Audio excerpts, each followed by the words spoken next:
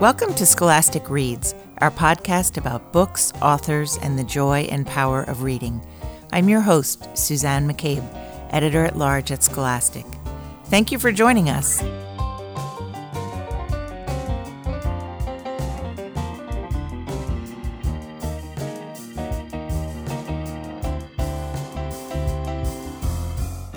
Today, we're talking about poetry, the profound emotions it stirs, and the exhilaration and joy it often brings.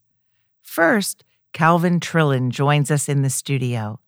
The renowned novelist, essayist, and poet will tell us about his new poetry collection for children, No Fair, No Fair. Trillin's New Yorker colleague, the brilliant cartoonist Roz Chast, illustrated the book.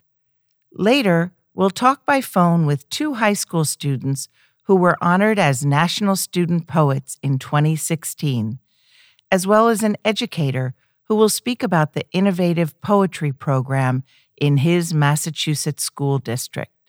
First, drum roll please, Calvin Trillin. Hi, Calvin. Welcome to the broadcast. Thank you. It's such a pleasure to have you here. Thanks. I've been a fan for years and years and years, so this is a great honor for me. Let me start by asking you, I know that this is your first poetry collection for children, and I wanted to ask how the process differs from writing poems for adults about current events or presidential elections, say. Well, one of the differences is that for adults, often the humor is in an odd word or maybe even a foreign word. I think the shortest poem I ever wrote was called something like The Philosophical, Societal, and Political Implications of the O.J. Simpson Trial, and the poem was O.J. Oy vey. Sometimes it's an unusual word, and so you have to be sort of conscious with children of which words they know and which words they don't know. You often take a whimsical view of the world in all of your work. Were you funny as a kid? I had a sort of epiphany. I was a shy little boy, and in Sunday school in about sixth grade, we were studying the Psalms, and we came to the phrase of, "If I forget thee, O Jerusalem, may my right hand lose its cunning and my tongue cleave to the roof of my mouth." And I found myself standing up with my arms sort of dangling, saying, "If I forget thee, O Jerusalem, may my right hand lose its cunning and my tongue cleave to the roof of my mouth." And I was kicked out of class and everybody laughed. So I thought, hey, that's good, satisfying. Could you tell us about your interactions with your grandchildren and how some of the poems in No Fair, No Fair were inspired by them?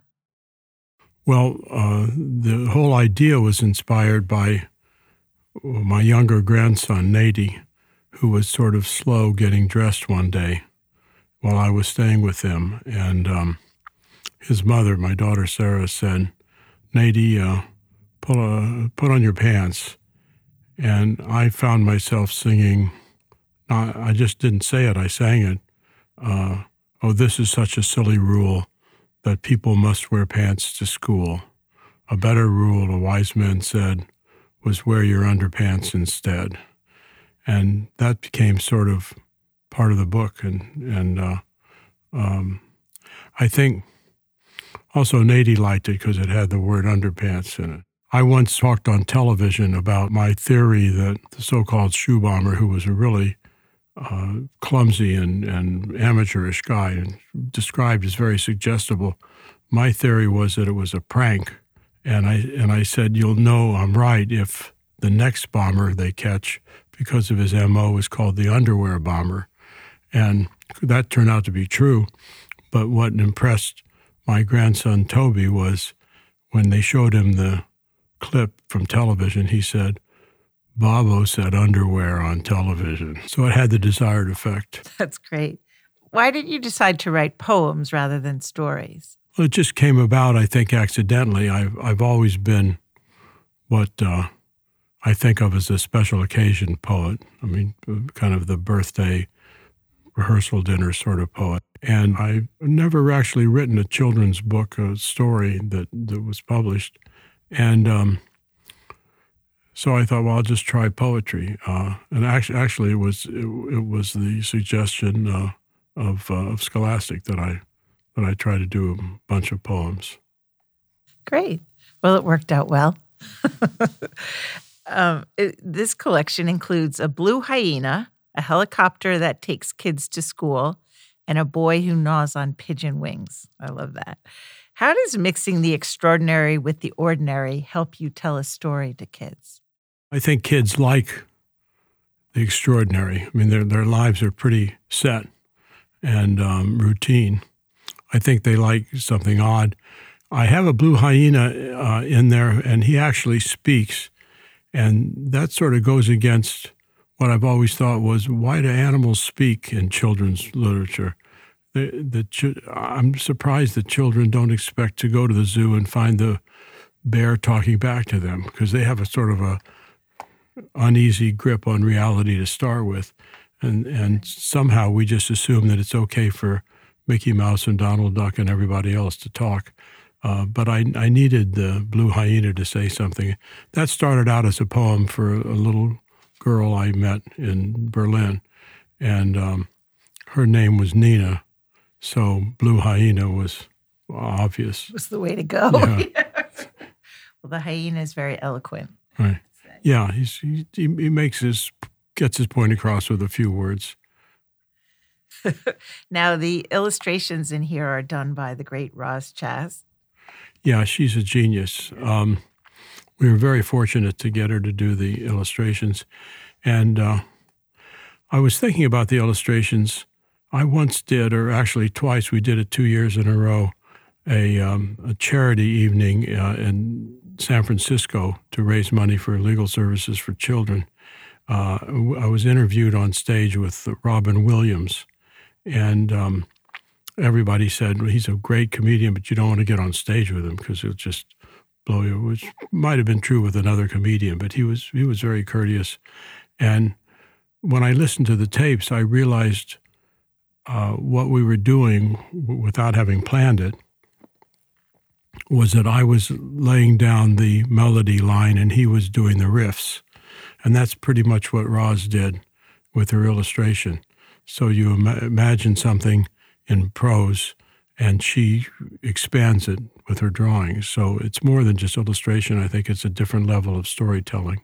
Absolutely. I agree. I think it really brings it to life, especially for young children and with their imaginations. That was lucky. It was lucky. As the title No Fair indicates, you seize on the endless complaints that kids have. You even have categorized them. There are the morning complaints, I noticed, the school complaints, and then the evening complaints. What is so funny about kids complaining? To me, one of the things that's funny is that kids' complaints are often within the context of their lives very reasonable. I mean, who actually wants to be strapped into a stroller? It's irritating. Or who wants a baby brother? If you're 2 or 3 years old and you're the hit of the house for 2 or 3 years, why should you be expected to welcome this intruder and this time-consuming, attention-consuming intruder?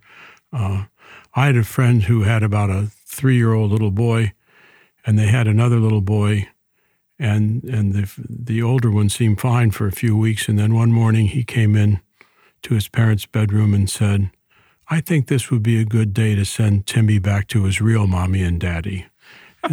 That seems to me a very reasonable way of looking at it. So part of what seems odd about kids' complaints is that they're very reasonable to them and not very reasonable to us. And how have your own grandchildren reacted to the book so far?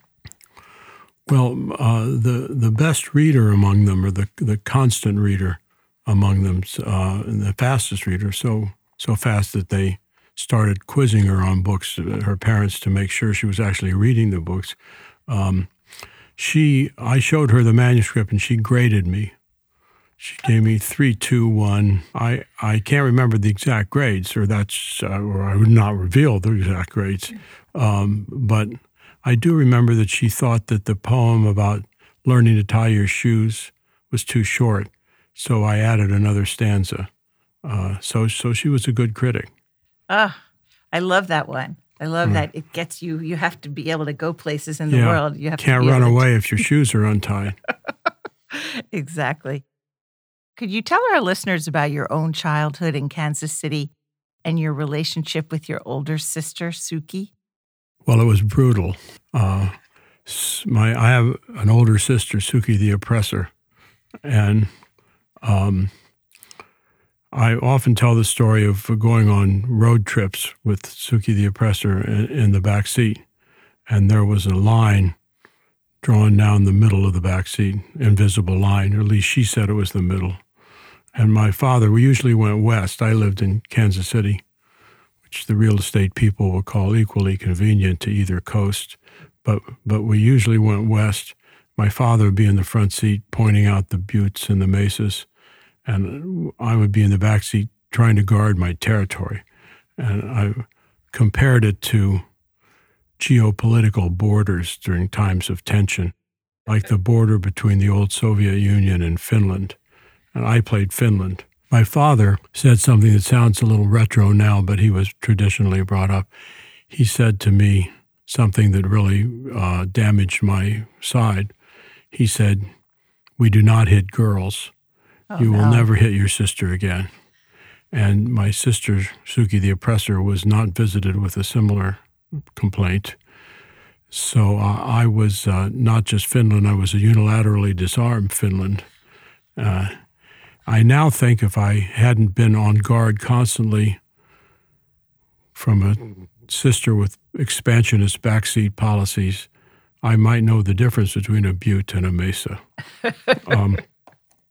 Suki recently had her 80th birthday, and we made she had a party in Kansas City at a time we couldn't be there, so we made a video, and my grandchildren sang a song I wrote.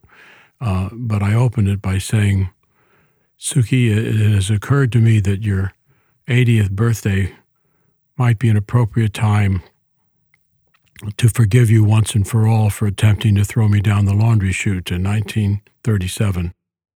But then I thought, there's time." Well, I guess we're not going to let bygones be bygones, huh? Not yet. I'm not ready to let go yet. Let's get another 80 years. What did you major in college? I majored in English. You did? I probably should have majored in history, but I majored in English, and I guess that was maybe the largest major where I went to school. So it was, it seemed to me connected with writing, but it was mainly connected with reading, as it turns out.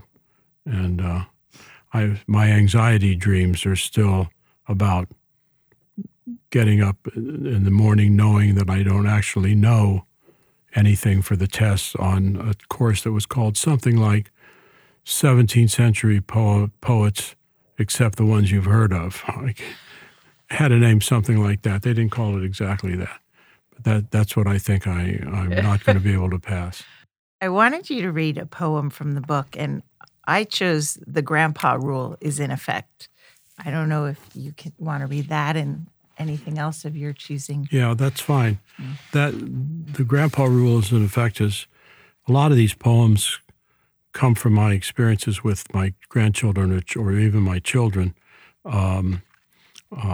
even the ones where I'm somebody else, like the guy. I always have found when I first meet a kid and where I'm sort of trying to think of an icebreaker, I say, "Who is the nastiest, awfulest, meanest kid in your whole class?" And you'd be surprised how often the answer is Jason. I'm not sure why. But there's a guy in here who asks that constantly, "Who is the awfulest kid in your class?" The uncle. and I made myself an uncle, kind of an objectionable uncle. I love that one too. This is called "The Grandpa Rule is in Effect," and we do have the Grandpa Rule in my family. I'm not surprised. Whenever Grandpa's minding us, there's just one rule we must respect: to do what we would like to do. The Grandpa rule is in effect. No time we have to be in bed. That sort of thing's what we expect. When Grandpa is the one in charge, the Grandpa rule is in effect. To spoil you is my job, he says, a job that I will not neglect. All rules are off except for one. The Grandpa rule is in effect. Our mom pretends she doesn't know, not even if the house seems wrecked, when she returns. But she must know. The Grandpa rule was in effect. That's great. Well, let me ask you about, I know you have 2 daughters. I've read a lot of your essays about traveling around the country and your eating adventures. What were they like in the back seat? They were pretty well behaved. And my older daughter is a very sweet person. And I was worried about them for a while. I thought, how are they going to make it in deli lines in New York? I mean, they'll lose their place. They're too polite. They're too nice to each other. But they seem to have gotten along all right. What are you working on now? We're just republishing a book I did in 1984 called Killings, which is a little different from this book. It's nonfiction stories of sudden death of one sort or another, and it was published originally in the 80s, and we're republishing it with some additional stories next month in April, the beginning of April. It's called Killings. And then I'm working on a stage adaptation of a book I wrote about my wife. It's called About Alice. We're hoping that'll be on next season. Oh, beautiful. Thank you. Thank you so very much for talking with us. Thank you.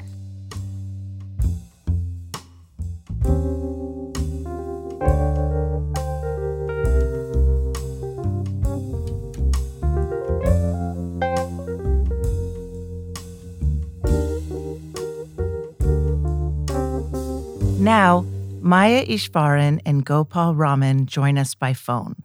Maya is a senior at Milton High School in Georgia. In 2016, she was honored as a National Student Poet at the White House by then First Lady Michelle Obama. Gopal is a senior at St. Mark's School in Dallas, Texas. Like Maya, he was also named a National Student Poet in 2016. The National Student Poets Program, the nation's highest honor for young poets, selects 5 poets annually, each representing a different geographic region of the country. The students are chosen from a national pool of more than 20,000 poetry submissions. The 5 winning poets serve as literary ambassadors for a year, sharing their passion for poetry through workshops and public readings. Gopal and Maya have also won awards for their poetry from the Scholastic Art and Writing Awards program. Each year, the scholarship program recognizes the outstanding work of creative teens around the country in grades 7 through 12. First, to give you a sense of how incredible these student poets are, here's Maya reading one of her poems, Linguistics, about not being able to speak her mother tongue, Tamil. Linguistics for my mother. Ma, I haven't spoken Tamil in 3 years. Call it forgetting or just prenatal Americanization. Some God must have known I was a child of loose change, of ambiguity, of everything more confused than it should be, of conjoined twins snipped off the cord together, of the love of a language, of everything unbounded and shivering. Mother, maybe I'll lose the syllables of my name next, ancient and observing, still, like the way rice farmers wade into their crop after the monsoon swallowed them whole. This is a lesson on everything sacred. Ma, I forgot my name before I learned to blink. We promised to keep culture like dollars and gum wrappers, stashed in inside-out pockets, tumbled and dried in the wash, bleached and chlorinated by city swimming pools, floating pieces of ourselves blanched in cauliflower and contamination. This is how letters forget themselves, This is how a daughter loses the weight of her tongue in her mouth, replaces it with a borrowed accent, a softer L, a rumbling A, a smeared R, toothpick consonants, dissonance.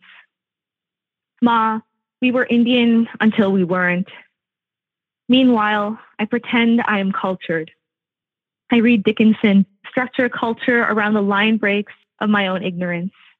Outside, the sun melts into itself, and I am thinking of all the ways to say that I am lost, the crumpled syllables cramping in my mouth. This is not poetry anymore. This is what happens when a daughter forgets where her lungs are, what they were made of. Ma, I'm losing parts of myself every day, leaving bits of human when I walk, buttons, sweater strings, rosin dust, crushed bottles of water, words and worlds, latex gloves and frozen over car lots downtown, mustard seed heat thawing immigrant dreams, silence. I want to question whether these are the things that make up the constellations of my genetics, the silence of my voice. But even I know nothing is silent about life. I've lost more than I've ever lost in 16 years. I've started shedding ethnicity like hair. Mother, I fear I'll go bald. It's striking that as a poet and a writer, how helpless you would feel losing a language. Yeah. It's hard to, realize that something that's, such an integral part of your culture is something that you no longer share with the rest of your family.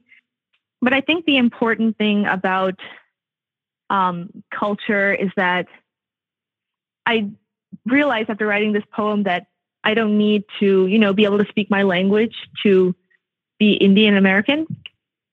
It's kind of taught me that, I am Indian American because of, my upbringing, the stories that I've been taught, the times that I've had with my family and my culture. So in a way, it's kind of reconciled that sort of disparity that I would have felt. When did you first start writing poetry, and what drew you to the genre?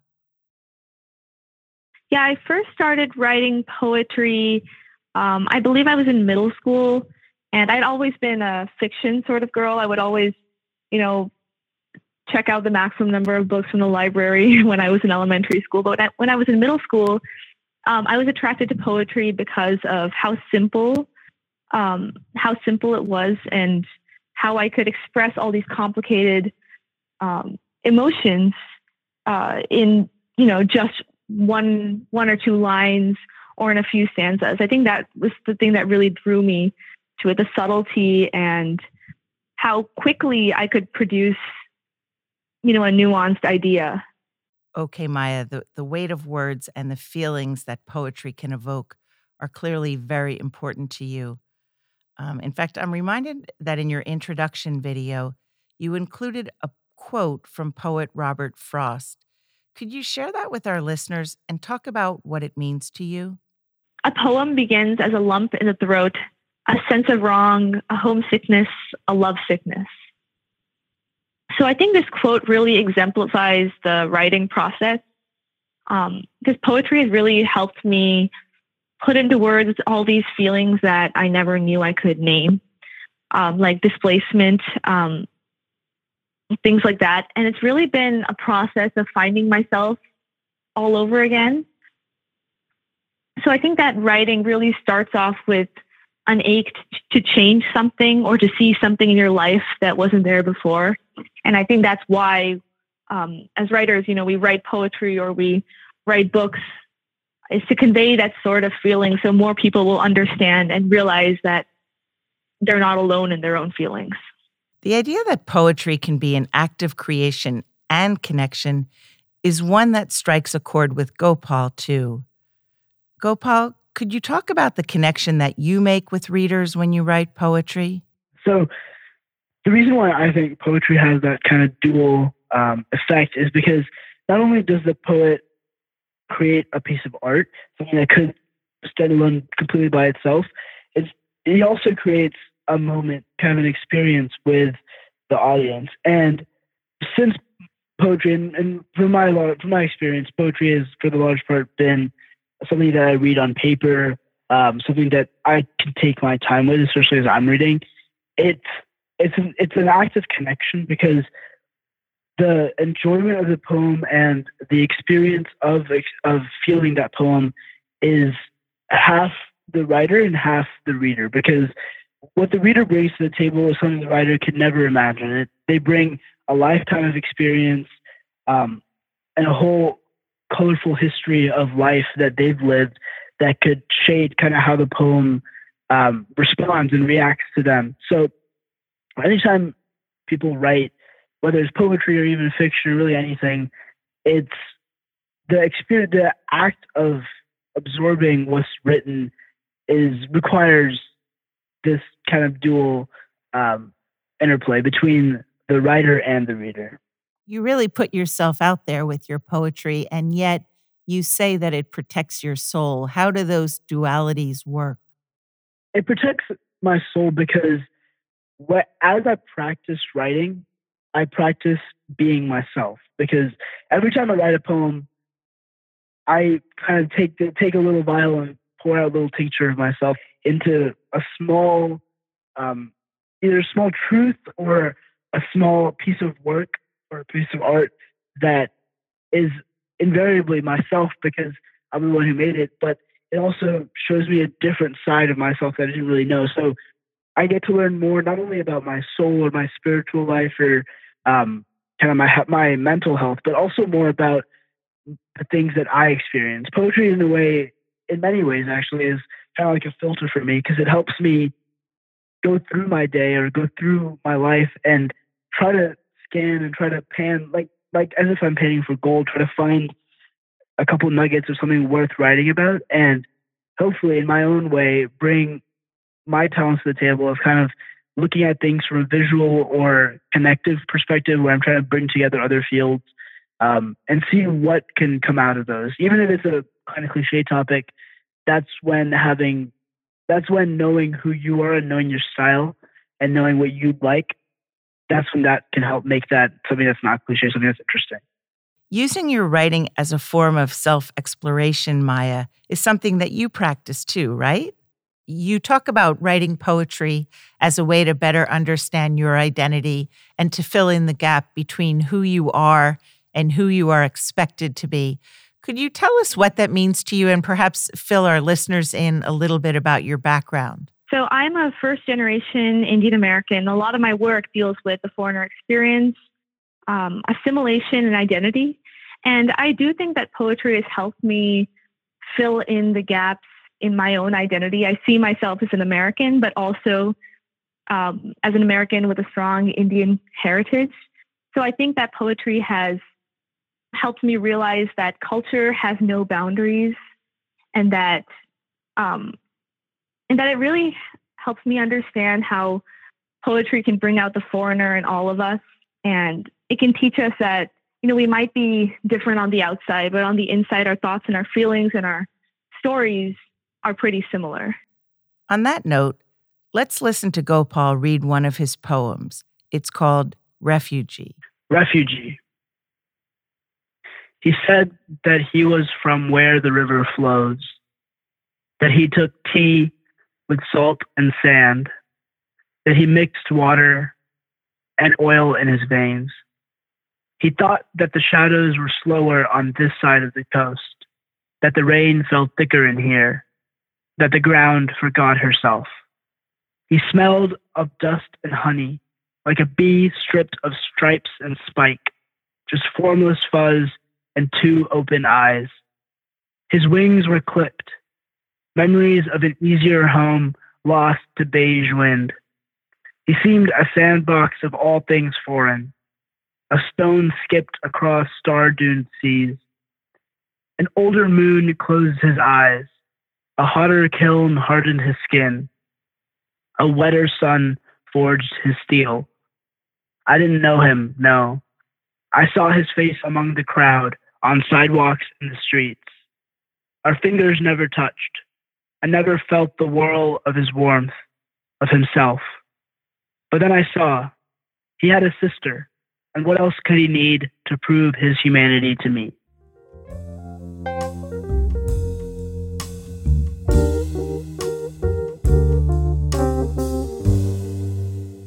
Now, Adam Kachuri joins us by phone. Adam is the Humanities Curriculum Coordinator for grades 6 to 12 for Southbridge Public Schools in Massachusetts. Hi, Adam. Welcome to the program. Thanks for having me, Suzanne. Appreciate it. We're delighted. On a personal note, I'm thrilled to hear what's going on up in your neck of the woods. My mom grew up in Worcester, Massachusetts, so not far from where you are. Tell me about your school district and what's the scoop there? Sure. We are in year one of state takeover, so we're in a turnaround situation. So the state has appointed a receiver to act as sort of superintendent to provide stability and a new infrastructure to support students so that all students succeed. We have some pretty low standardized test scores for as far as the state's concerned. And so we're doing a tremendous amount of work around supporting learning, and that will ultimately have an effect on our standardized test scores.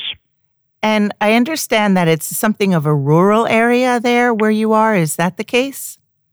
Sort of. It's an odd location in the sense that we are incredibly close to Worcester, which is a fairly large city, but there's really no direct major highway that connects us to anywhere else within the state.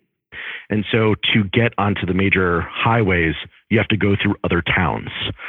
So we're isolated in one sense, but we have a very diverse population because of industry that at one time was here. And so it presents some really interesting challenges and some really wonderful opportunities to experience other cultures and to learn from one another. Great. Could you tell us about the poetry initiative that you started there? Well, actually, I can't take credit for the initiative itself. There's been a poetry club for the last couple years. And this year it's being run by two wonderful educators in the middle school, a math teacher and an English teacher, Miss Matthew and Mr. Snyder. And they've kind of been helming this club and providing a wonderfully safe environment for kids to find artistic ways to express their feelings. And so I kind of see my job as an administrator is just to provide opportunities, venues in which they can share these things that are on their hearts and their minds and kind of allow them to be celebrated authors in that regard. And could you tell us about some of the student poets you have or the student poets you've discovered and something about their performances in front of other students? Absolutely. So the Poetry Club has 10 to 15 kids that participate weekly. And we started a literacy initiative in the middle school. The middle school and the high school are a combined building, even though they're two separate schools. And this is a club that both sides, both the middle school and the high school, are allowed to participate in. And so we have this big literacy initiative called We Read Big. And we wanted to talk about why the word is so important. And there's this link between poets as authors and understanding and having access to interpret literature. And so our kids got up and they were amazing. They spoke from their hearts and their challenges, from the death of loved ones to, experiencing trauma. And in front of 500 kids, these brave poets stood up and shared their experiences. And there were a lot of tears in the audience. It was incredibly moving. Our teachers were moved, not necessarily realizing what some of the kids that were up on stage have gone through. And just to hear their story of perseverance and where they are as a result, and to have the ability to express themselves in such a way that it elicited all of these emotions in other people. It really was a beautiful experience to see. One of the things that we are going to be doing with our students, we're having them kind of work on a portfolio of writing, and then they're going to curate their best pieces, and we're going to create a website that houses videos of them reciting their poetry. And so that's one of the things that they're in the process of doing. And we'll cut a bunch of film and kind of have them on different locations throughout the building and in the kind of surrounding area, just as another way to kind of self-express and get their words out. That's a terrific idea. Who are some of the poets and authors the students are drawn to? That's a great question. I'm not I know they're reading other poets, but I honestly think that the biggest influences are each other in the room. So as one kid is talking about their experience, it resonates with them in a way that then makes them think about how that could change a poem that they already wrote. So there's a lot of workshopping that's happening in these after-school clubs where they're kind of giving warm and cool feedback on each other. I mean, it really is an impressive space that these two teachers have created, because these kids are sharing very personal details about themselves through their own artistic expression, but yet they're able to take this feedback and this criticism because it clearly is done out of love. Based on your observations at your own school, what advice would you have for teachers or principals in other school districts who'd like to initiate a similar program? That it's valuable. I mean, I guess that's first and foremost, that poetry has value, not just as an artistic expression, that, there is a correlation between students learning how to express themselves and kind of applying the craft of an author to their own work, and then being able to interpret it in others is only going to have major impact and pay dividends in these scores that most states have for accountability. Beyond that, finding a staff member or staff members that are willing to be vulnerable and kind of share their own thoughts and their own poetry and kind of set the table for experiences to happen in their room where kids are willing to open up and share their thoughts. And that's something that I think our two teachers have done a wonderful job with. It sounds like many teachers in your school have done a great job with that. I noticed with your We Read Big initiative that teachers really put themselves out there within videos and posters of their favorite books and really trying to reach the students. We have an incredibly dedicated staff that are, a lot of our staff is new because we are in year one of turnaround. So a lot of new folks are entering into the profession and into our building, maybe from another district. And they want to see, kids being able to express themselves, and they want to see this growth. And so, there's been a lot of enthusiasm for both the classroom libraries that we've installed in the building, as well as sharing their own stories about literature and their quest in literacy. We spoke with a student poet this week, and she talked about how music really influences her own poetry. She studies music. I wondered if you have a music program in your school as well, and if you see the influence of music in your students' poetry. Absolutely. Ironically, a lot of the poets are also in band. And we have a amazing high school music director. And he is, in year one of him being here, they've already won competitions. They're going all over the place. They're playing in parades. Very innovative, and he's teaching things on the technical side, how to edit audio waves and create digital music. And another one of our music teachers is actually trying to collaborate with the Poetry Club to have students' poetry being read behind some of the music that their students are also coming up with. Neat. For the students who have participated in all of this, in the music and in the poetry, what changes have you seen in whether it's their demeanor, their self-confidence, or their behavior? I think self-confidence, when talking to some of the kids and then talking to, the two coordinators of this club, that's probably the thing that stuck out to them the most, that kids who were very shy, kids who were reserved, found their voice. And it takes some serious guts to be able to stand up in front of an auditorium of all of your peers and lay your soul bare with the experiences that you've gone through, and through these words that you've crafted. So that's the thing that kind of bounces off me the most, is that they have been able to have a voice that matters, a voice that demands to be heard. And so that self-confidence, I think, is absolutely reflective in the work that's going on now. One of the things that we're looking into right now is potentially even self-publishing some of these poems as a collection, an anthology of their work, which I think then you have the opportunity to have an author's night and a book signing. And, I think that will continue to raise awareness for this club. I'm intrigued that a math teacher is a mentor here. Could you tell us more about that, how that came to be? That's a great question. I think he just loves the word, loves hip hop music, loves rap. And so for him, this is an artistic expression that resonates. And so this for him was a very natural output. He's into the idea, as I think we all are, that students need to find their voice, and that their voice matters, and that their voice has value. And by learning to use that voice, powerful things can happen. And I think that is sort of the impetus of his involvement in this program. Great. And I would love if you have any anecdotes about any of the students that you could share with us, a student coming to you with excitement, having discovered a work of literature or a poem, or having written his or her own poem. I'm sure our listeners would love that.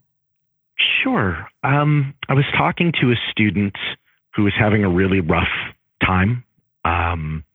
A loved one passed away not too long ago, and we're just talking, and I asked her, is there anything that you're doing to kind of get your feelings out there? How are you processing this? And she pulled out her phone, and in her phone, easily 100 poems she had written in her notepad on her phone. And she just began to read them. And I guess that's the power in poetry, right? It connects us to our humanity. It connects us to these feelings that we all feel.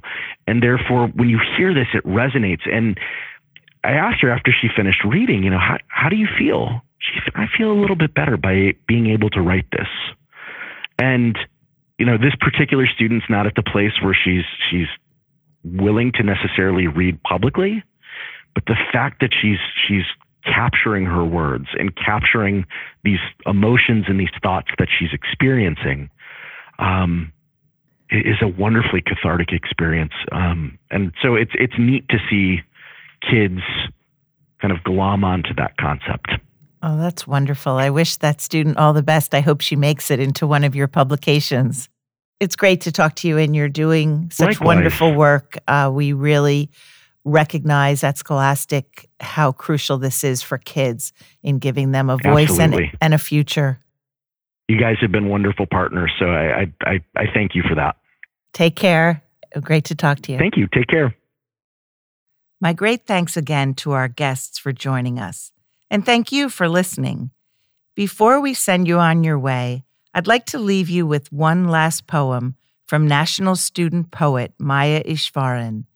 This one is called Dislocated. My knee takes twice the typical time to heal. I dislocated it falling down the stairs a month ago and got a black rubbery brace to wear for a while. A punchline, a joke, a stale limp, the waiting. Waiting tastes like lukewarm coffee and smells like pungent Sharpie and gives me a headache. I doodle to pass the time. Little starfish, seashells, black cherries, orchids that unfold themselves like teenage girls.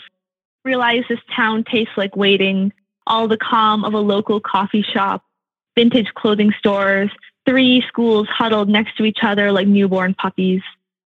Strollers and diapers and graduation diplomas and Sharpies on sale, heavy-duty cardstock and glitter glue, false eyelashes, your first haircut, all on the same street. Jeans with holes in the knee straight from the store. Sidewalk chalk of giraffes and city streets and blood-red cherries, town symbiotic and floating. This town is a breath I have held in my lungs for years. I don't even know everyone's names in my graduating class.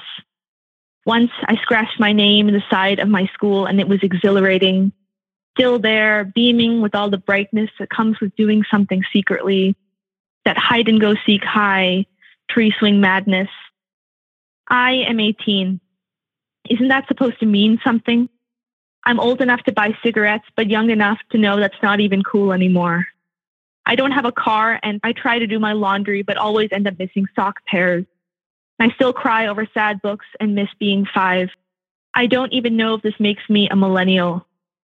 I don't remember my locker combination either, but that doesn't really matter anymore. Growing up is like forgetting who you once were, swallowing adulthood like a pill from the pharmacy, forgetting you scratched your name in the side of a school building, fell down the steps and dislocated your knee, that you used to eat ice cream straight out of the container at midnight, that you used to doodle starfishes with bruised purple Sharpie. I am dislocated, inside, outside, under my skin, still waiting for something to change. Special thanks to producer Emily Morrow, sound engineers Daniel Jordan and Chris Johnson, and music composer Lucas Elliott Eberl. I'm your host, Suzanne McCabe. If you enjoy our podcast, please rate, review, and subscribe to Scholastic Reads in iTunes. That'll help more book lovers find us.